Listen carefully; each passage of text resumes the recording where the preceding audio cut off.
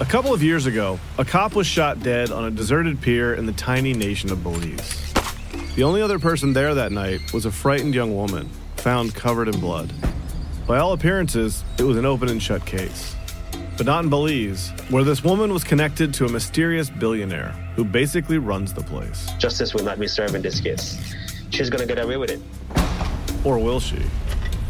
White Devil, a Campside Media original. Listen wherever you get your podcasts. This episode of Canada Land is brought to you by Douglas, a mattress that is trusted by more than 200,000 Canadians from coast to coast to coast. It's a great mattress at a very reasonable price point. Comes with a 20-year warranty and a great deal for our listeners. Douglas is giving you a free sleep bundle with each mattress purchase. Get the sheets, pillows, mattress, and pillow protectors free with your Douglas purchase today. Visit douglas.ca/Canadaland to claim this offer. That is douglas.ca/Canadaland. Hey, I need you to pay close attention to this message. It is not an ad. This is about Canadaland and this is about you. You need to know that the news crisis is about to get a lot worse. You've heard about the layoffs. We're about to have news closures, and it's very likely that we're going to be seeing the defunding of the CBC. Where are you going to get your information from? What can you do about this? You can support Canadaland. We need you to. And so for this month and this month only, you can become a Canadaland supporter and get everything our supporters get for just $2 a month. That is an almost 80% discount. The clock is ticking on this. It disappears at the end of the month, and then we will not offer it. We need your support. We need to keep news coverage alive in Canada. Go right now to canadaland.com/join. And thank you. This episode of Canadaland is brought to you by Hover, providing domain names for your ideas and emails for your domain name. We use Hover. You should use them too. You get 10% off of your first purchase if you go to Hover now. Use the offer code Mansbridge. Really? You approved that.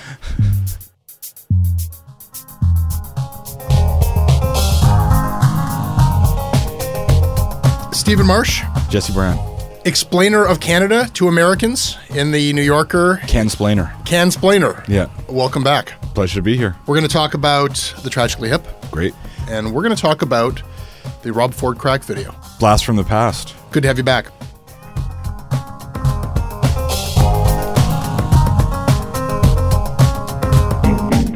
This episode of Canadaland Shortcuts is brought to you by Damien Walsh, Martin Scherer, Christiana Lopson, Steve Kreklow, Bailey Greenspan, Patrick Pittman, Jarrett Weinroch, and Fraser Robinson. Fraser, why did you decide to be awesome? Because living abroad, I get a lot of general Canadian headlines, but yours is the only show that really digs beneath them and gives me something that I really want to listen to. This episode is also brought to you by Hover.com, the company that we use for our domain and for our email hosting. Stephen, you're a freelance writer. Do you have like a vanity portfolio type website?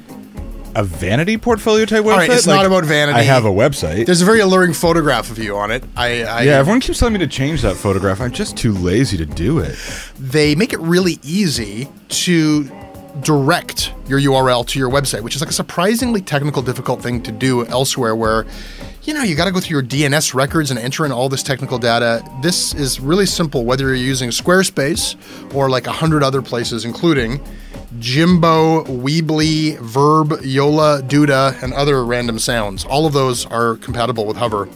You can choose a .com, but of course you can also choose a .mom, a .tube, or a .pizza. Are people really putting in .pizza at the end of things? If somebody wants to go and register Canadaland.pizza, Pizza? I mean, we will send you something. Hover does good stuff. Plus, they support and love this podcast. And if you use the promo code Mansbridge for some reason, you'll get 10% off of your first purchase with Hover, and you'll be showing your support for Canadaland. So thank you, Hover.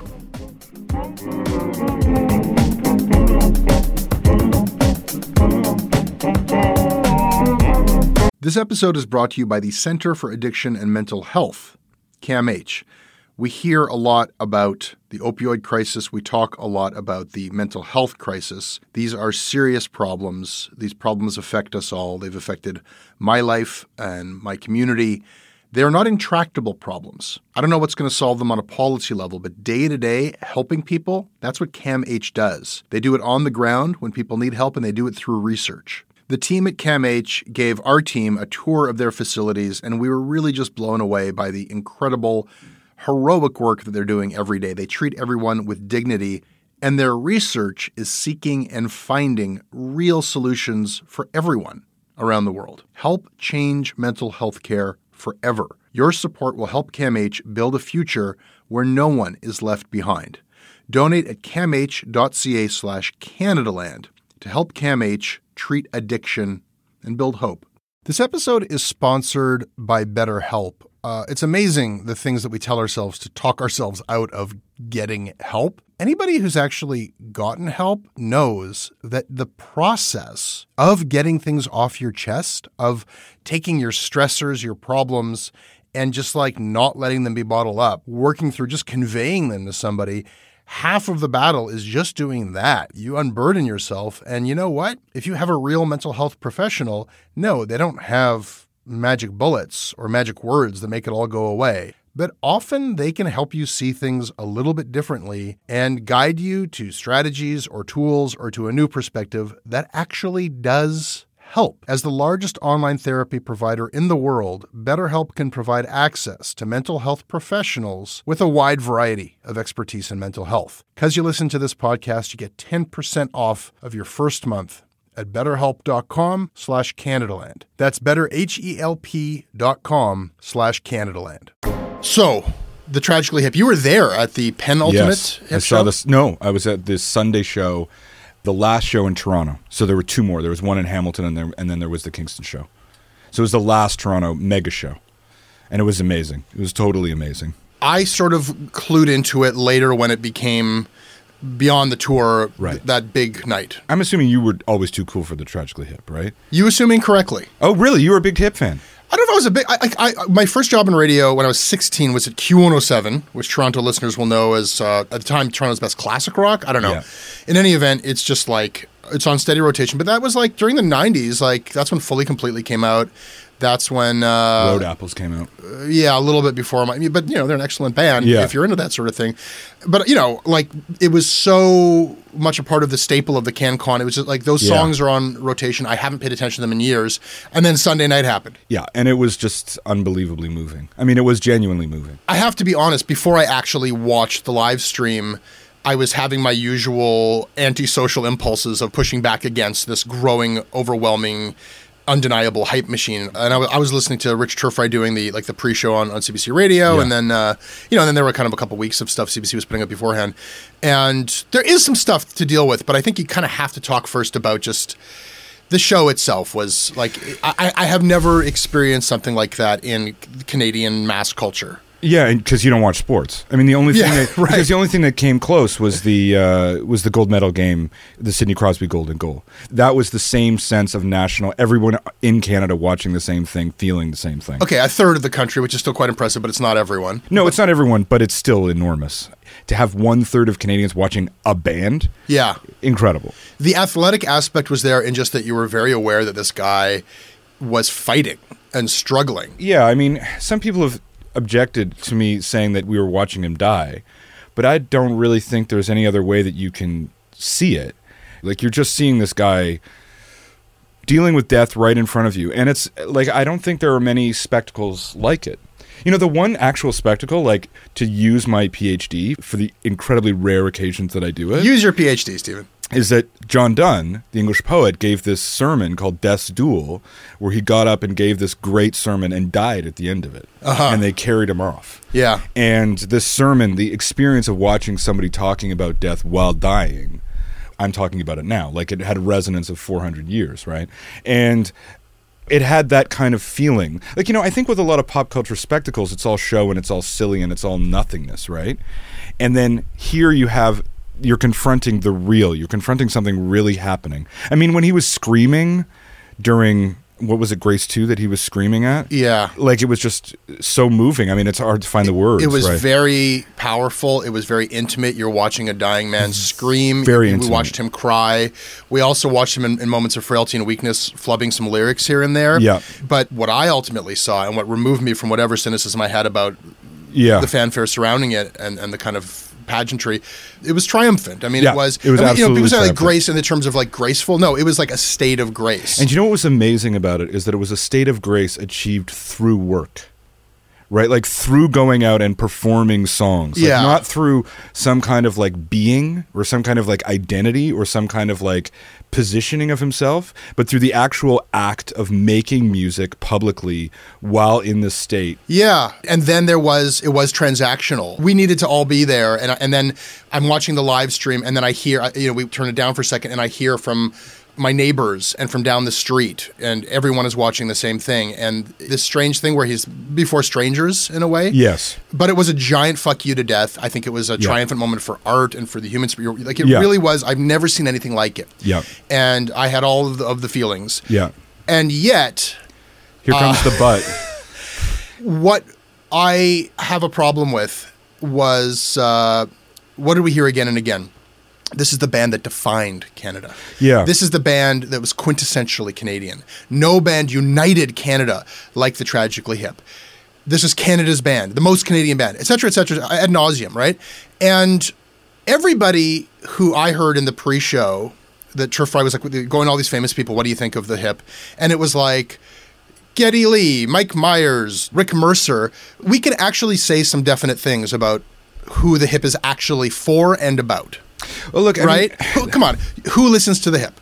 What do you mean who listens to the Do hip? people under 35 listen, like, percentage-wise of I the don't Hips? know. They don't.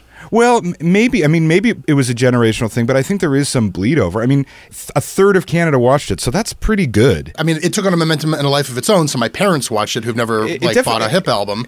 And I caught some tweets online You're from right that people. for people like us, where the albums come out when we're just starting to get laid, like this music obviously means a lot more than it means to people that it came for later or people who are older. But that doesn't mean it can't mean anything to them. There's senior citizens who love the Hip. There are kids who love the Hip. But in terms of where their audience lies and who we saw in that audience, you are talking about primarily the majority. This is a band for people kind of over 30, 35, under 55, male over female slant. And when you say they're quintessentially Canadian, we are referring to the fact that there is a poetry and there's references to small town Ontario, to the prairies. So I have like crossover. No, I don't think that's it at all. That has a lot to do No, with I it. think it's really more simply that they didn't make it in America. And then that's why, like, when you go to the hip concerts, you see these flags coming out. Now, like, if you look at Joni Mitchell lyrics or Leonard Why does it Cohen- have to be in this negative contrast to why Because- does America have anything to do with it? Because as Northrop Frye said, like, a Canadian is an American who rejected the revolution. And when that's what- did you do that? I never did that. Well, you do it all the time.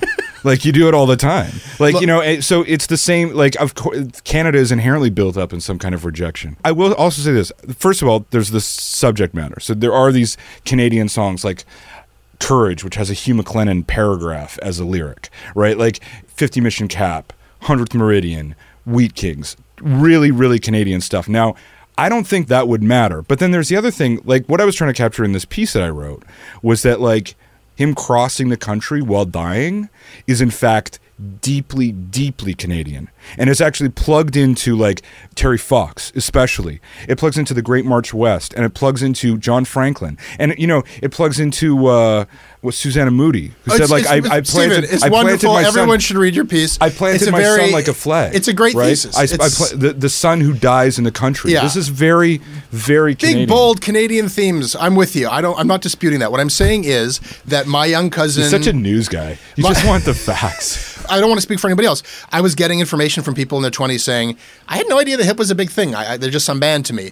There were other people I saw on social media, like people of color, who are saying, I'm really moved by what's happening, but I also feel really excluded by it. And what I want to point out here is that if you said that about anyone else, Drake defines us. People say it all the time. Right. People say that all the time. So when you say that, there are a lot of people who are rolling their eyes and saying, not me. If you were to say Anne Murray defines us as Canadians, that might mean something to some people. And that's fine. That's legitimate for those people. But you are asserting that on a bunch of people who are saying, not me. It doesn't define Look, So this is Canada. Yeah. This is our prime minister 6 months ago said we're a post-nationalist country. Yeah. There are 640 native bands here with distinct cultures. In this city that we're living in, What does the Hip mean there are to First Nations 500 Canadians? groups that speak more than 1,000 language Yeah. speakers. Then there's English and there's French. And then there's 10 provinces with very distinct identities. There's not going to be a Canadian identity the way there can be an English identity. And yet we pick one of them and assert it over everyone else because the HIP doesn't mean much to French Canada. It doesn't mean much to First Nations. It doesn't mean much. See, I disagree. I think the meaning of it comes with the resonance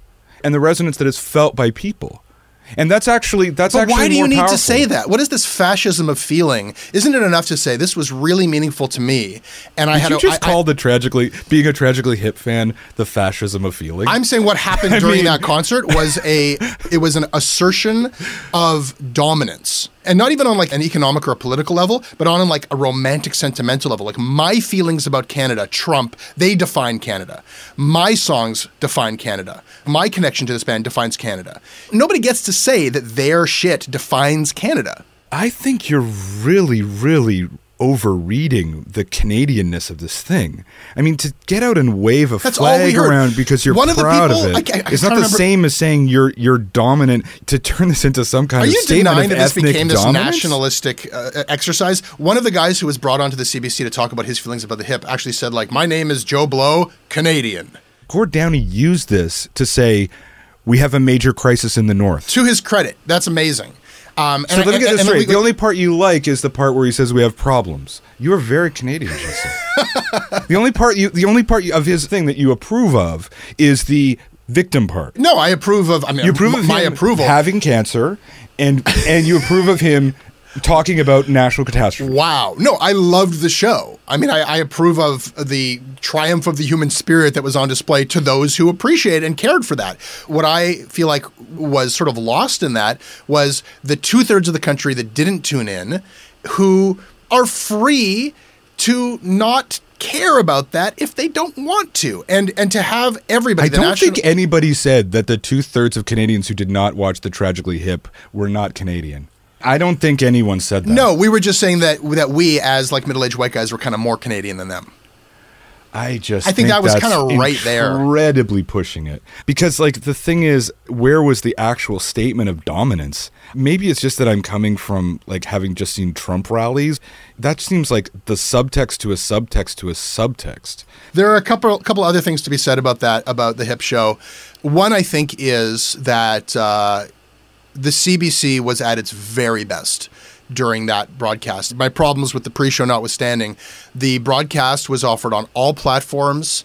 They showed us what they could and should be. No ads. They didn't brand the hell out of it, at least not during the thing. It was offered not only for live stream on the CBC's shitty video player, but through a YouTube stream that anyone could watch. It was not geo-blocked, so Canadians around the world can and did tune in. Yeah. I don't know if that was the HIP demanding those terms, and I think you have to give them credit either way. But what I hope people kind of take from that and run with, and the CBC sees, is that they're always so worried about their brand. What do people think about that? There's nothing better they can do for their brand than be a public broadcaster in the truest, purest sense of it, as they were that night. This was the easy part. You know you've got an immense market.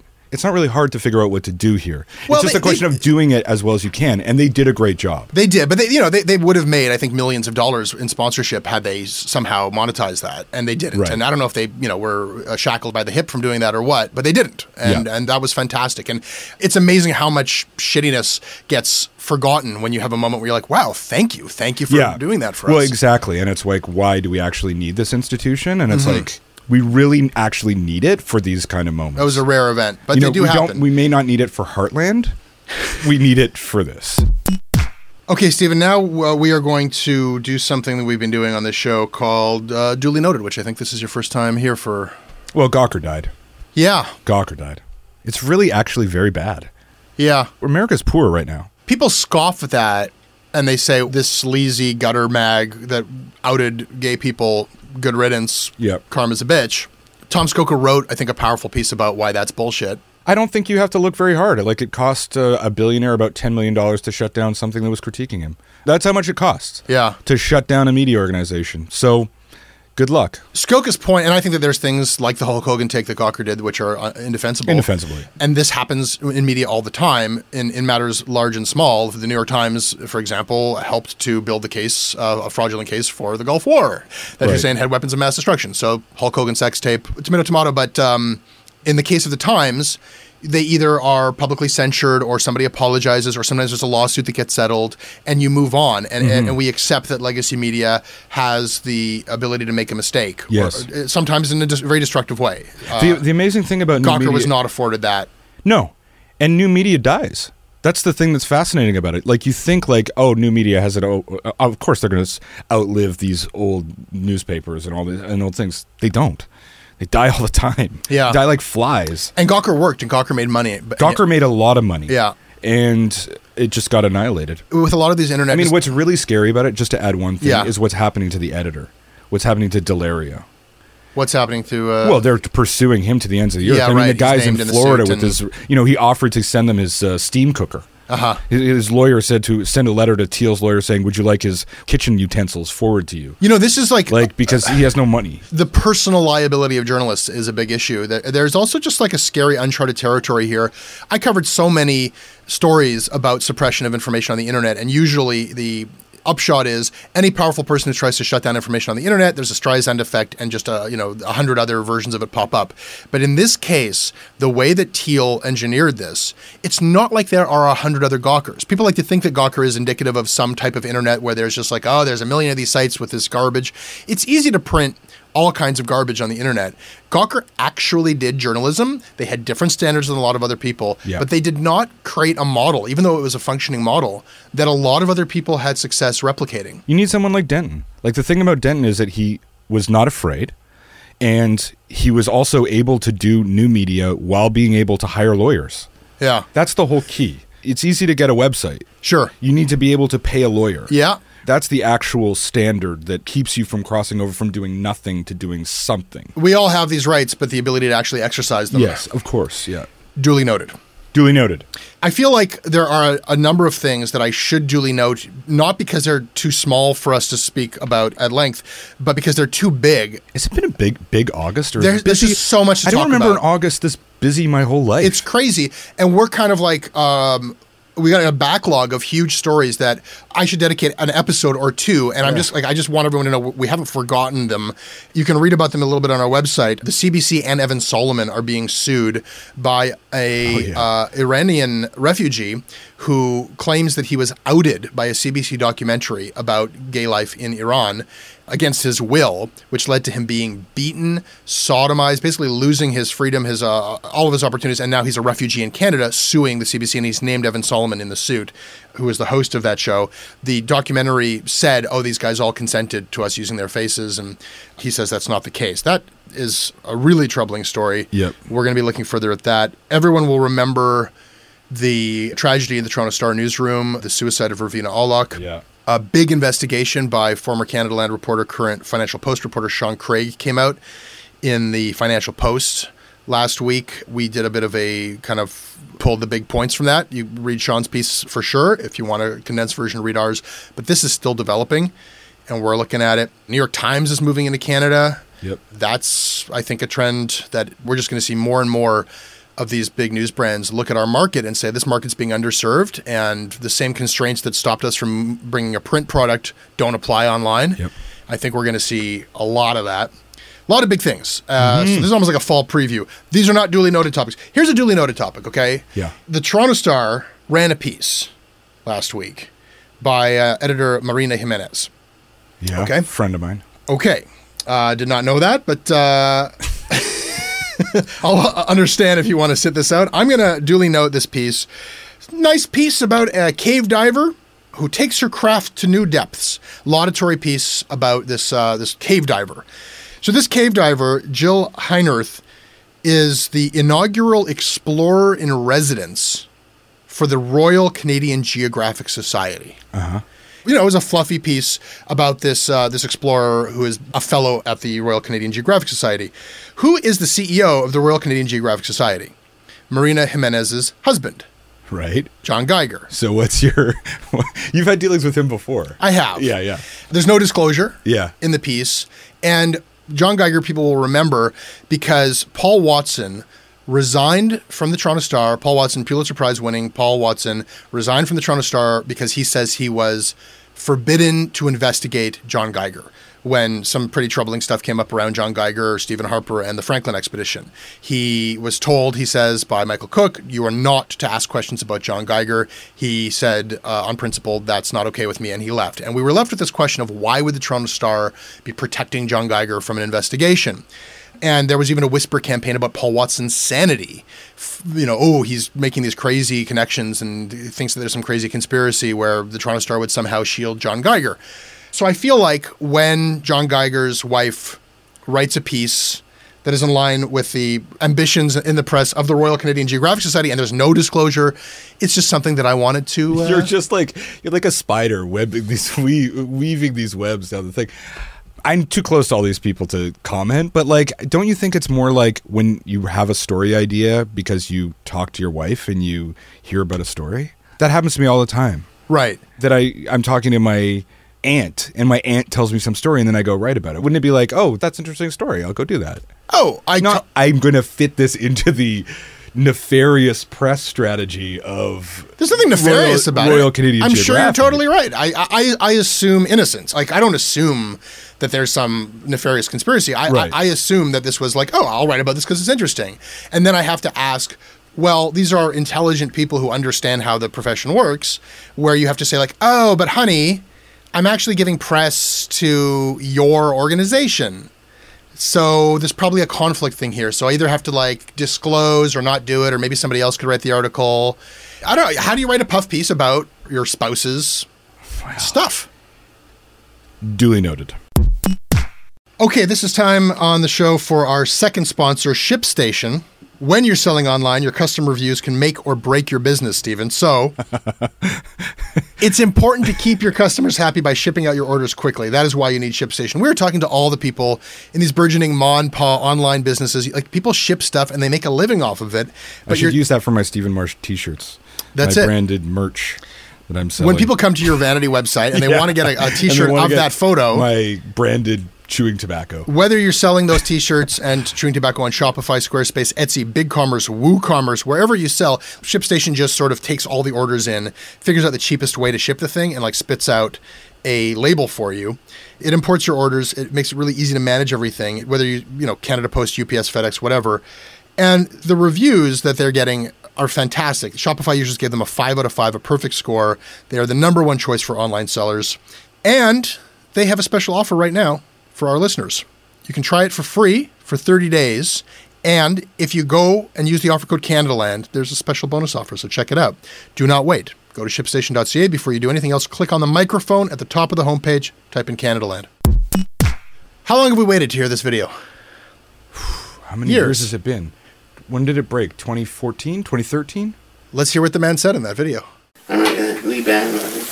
Leave that back in. That's Mr. Trudeau right there. I'd like to get that fucking Justin Trudeau and shove my foot as far up his ass, because I'm sure it goes real far. I'm sure I'll tickle his fucking nose hairs with my foot up his ass, because he's such a fucking shit digger, man.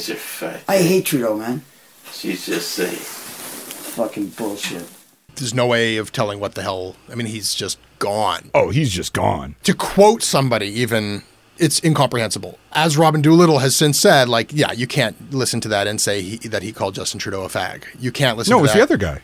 Well, I think it was a woman who said that was also misreported originally. No. And fucking minorities, which was...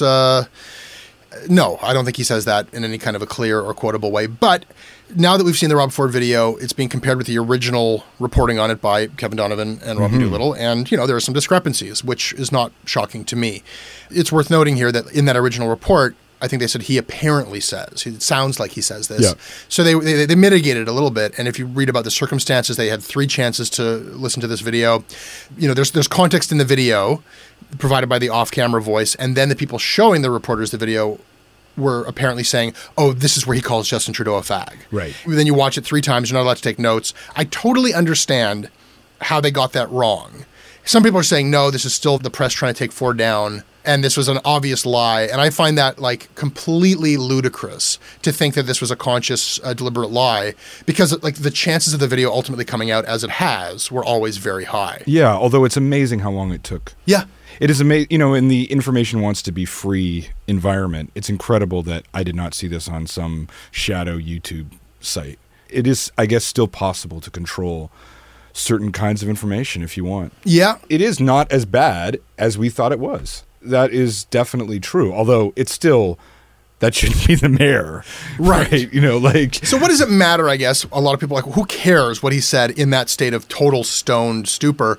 Well, I think it was consequential that it was misreported. The fact that Ford... You really think so? I mean, it seems pretty small to me, the misreporting. No, and some of the same people who are thinking that it was a vast conspiracy by Donovan and Doolittle to defraud the public, which I think is ludicrous, did a fine job of documenting why it mattered. And specifically, a tweeter named Alan Sorensen went through all of the iterations online of people repeating the misinformation of Ford called Trudeau a fag. Right. And how that went from, it sounds like he called him a fag to, yeah, he called him a fag. Right. That got picked up, repeated. It became part of the onslaught of criticism against Ford. The video was only a part of a ongoing train wreck, right? It sort of gets lost, like how many horrible things he said. It was like, did he specifically say Justin Trudeau is a fag? Like, that seems to be lost in the thousands of things he said that were totally inappropriate. If it didn't matter, then how come it got repeated so many times? I think that there was an aspect to that where he's always said things that were, crass. Well, I think part of the for him problem to is specifically say homophobic and racist things, it's always been weird, even when he's sort of old school racist, thinking that he's complimenting, Asians work like dogs. But this is like fucking minorities. Like, here, proof, Ford hates minorities. He never said it. Right. That has to matter. Like, the facts have to matter, right? I think facts have to matter, but there's one fact and then there's thousands of facts. The incorrectness of two little facts don't change the thousands of facts. No, they don't. That are there. But I think that when you look at the response of those two reporters, Doolittle says, now that I can really watch this in a different environment, it's clear that he didn't say that in any way that we could have reported. Yes. Donovan says, yep, I've seen it now a few more times, and that's what he says. Right. That kind of like digging in of the heels, it's not consistent with the job. Of course not. I mean, if you're in newspapers, you're going to make factual mistakes. Like, that's just part of the job. Like, there are going to be mistakes. That's why they're correction pages. And especially in newspapers that are not fact-checked. That's just an inevitable part of the business. And I think they haven't actually corrected it yet. Kathy English, I think, basically recognized everything that we just said, but the original reporting still stands. The Joe Warmingtons of the world are out there saying that everyone owes the Ford family a big apology, all these journalists, which is a bit rich considering all of the things that Ford said about journalists that were really putting their reputations on the line during the time. I mean, I wouldn't want to be Robin Doolittle or Kevin Donovan receiving whatever torrent of threats and abuse they got from Ford supporters during that whole episode, largely based on Ford saying that this was all a media invention. So maybe technically an apology is warranted, but like... the world's smallest apology. I guess so. In the furor of this happening, things, of course, are going to go wrong. There were lots of opportunities for the Ford family to clarify, and they didn't. The responsibility goes both ways, I think.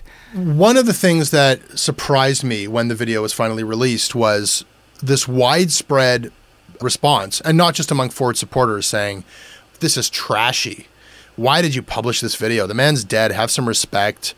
And I thought, like, wow, there's just no question from a journalistic point of view that video had to be published as soon as it was possible to do so. Of course. There's just no question that the subject of one of the biggest news stories in Canadian history, the content of which was deeply disputed, you show the primary source document. And among the public, there was a lot of people saying, why?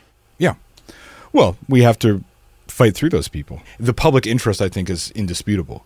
Like, it's a former mayor with a video of him doing an illegal drug. Yeah. It has all sorts of implications for our relationship to our police force and to our mayoralty and to our city. This is it's an obviosity. How can this be a debate?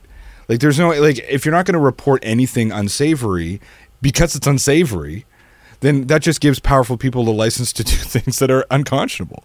I think that, like, where the schism lies is this idea that we have taste, or that we make decisions based on whether it's tasteful or not. When it comes to informing people that, like, is this a vulgar thing to release this video, is even a consideration. Like, that's not the job at all. No, I've never understood the idea that journalists are supposed to be, like, running a ballet, like, picking things that are appropriate. Like, that's not the nature of this game.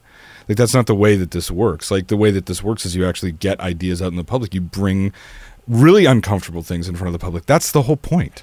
And it's why we're consistently ranked somewhere with used car salesmen and... Yeah, but that's fine because people always hate any group that they need. That's why they hate lawyers. That's why they hate doctors. That's why they hate journalists. Like, any group that they don't have control over that they need, people automatically hate for obvious reasons. But that doesn't mean you don't go and do your job.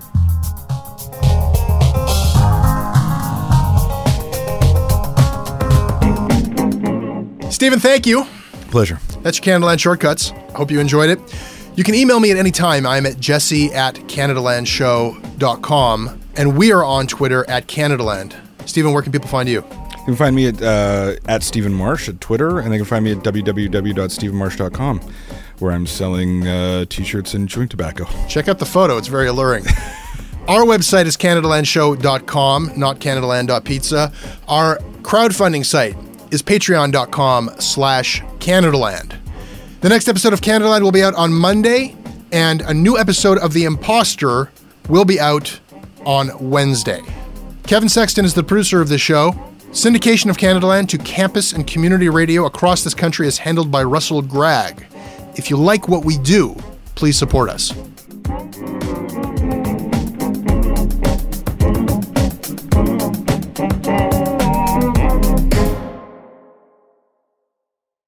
Hey, I need you to pay close attention to this message. It is not an ad. This is about Canadaland, and this is about you. You need to know that the news crisis is about to get a lot worse. You've heard about the layoffs. We're about to have news closures, and it's very likely that we're going to be seeing the defunding of the CBC. Where are you going to get your information from? What can you do about this? You can support Canadaland. We need you to. And so for this month and this month only, you can become a Canadaland supporter and get everything our supporters get for just $2 a month. That is an almost 80% discount. The clock is ticking on this. It disappears at the end of the month, and then we will not offer it. We need your support. We need to keep news coverage alive in Canada. Go right now to CanadaLand.com/join. And thank you. A couple of years ago, a cop was shot dead on a deserted pier in the tiny nation of Belize. The only other person there that night was a frightened young woman, found covered in blood. By all appearances, it was an open and shut case. But not in Belize, where this woman was connected to a mysterious billionaire who basically runs the place. Justice will not be served in this case. She's going to get away with it. Or will she? White Devil, a Campside Media original. Listen wherever you get your podcasts.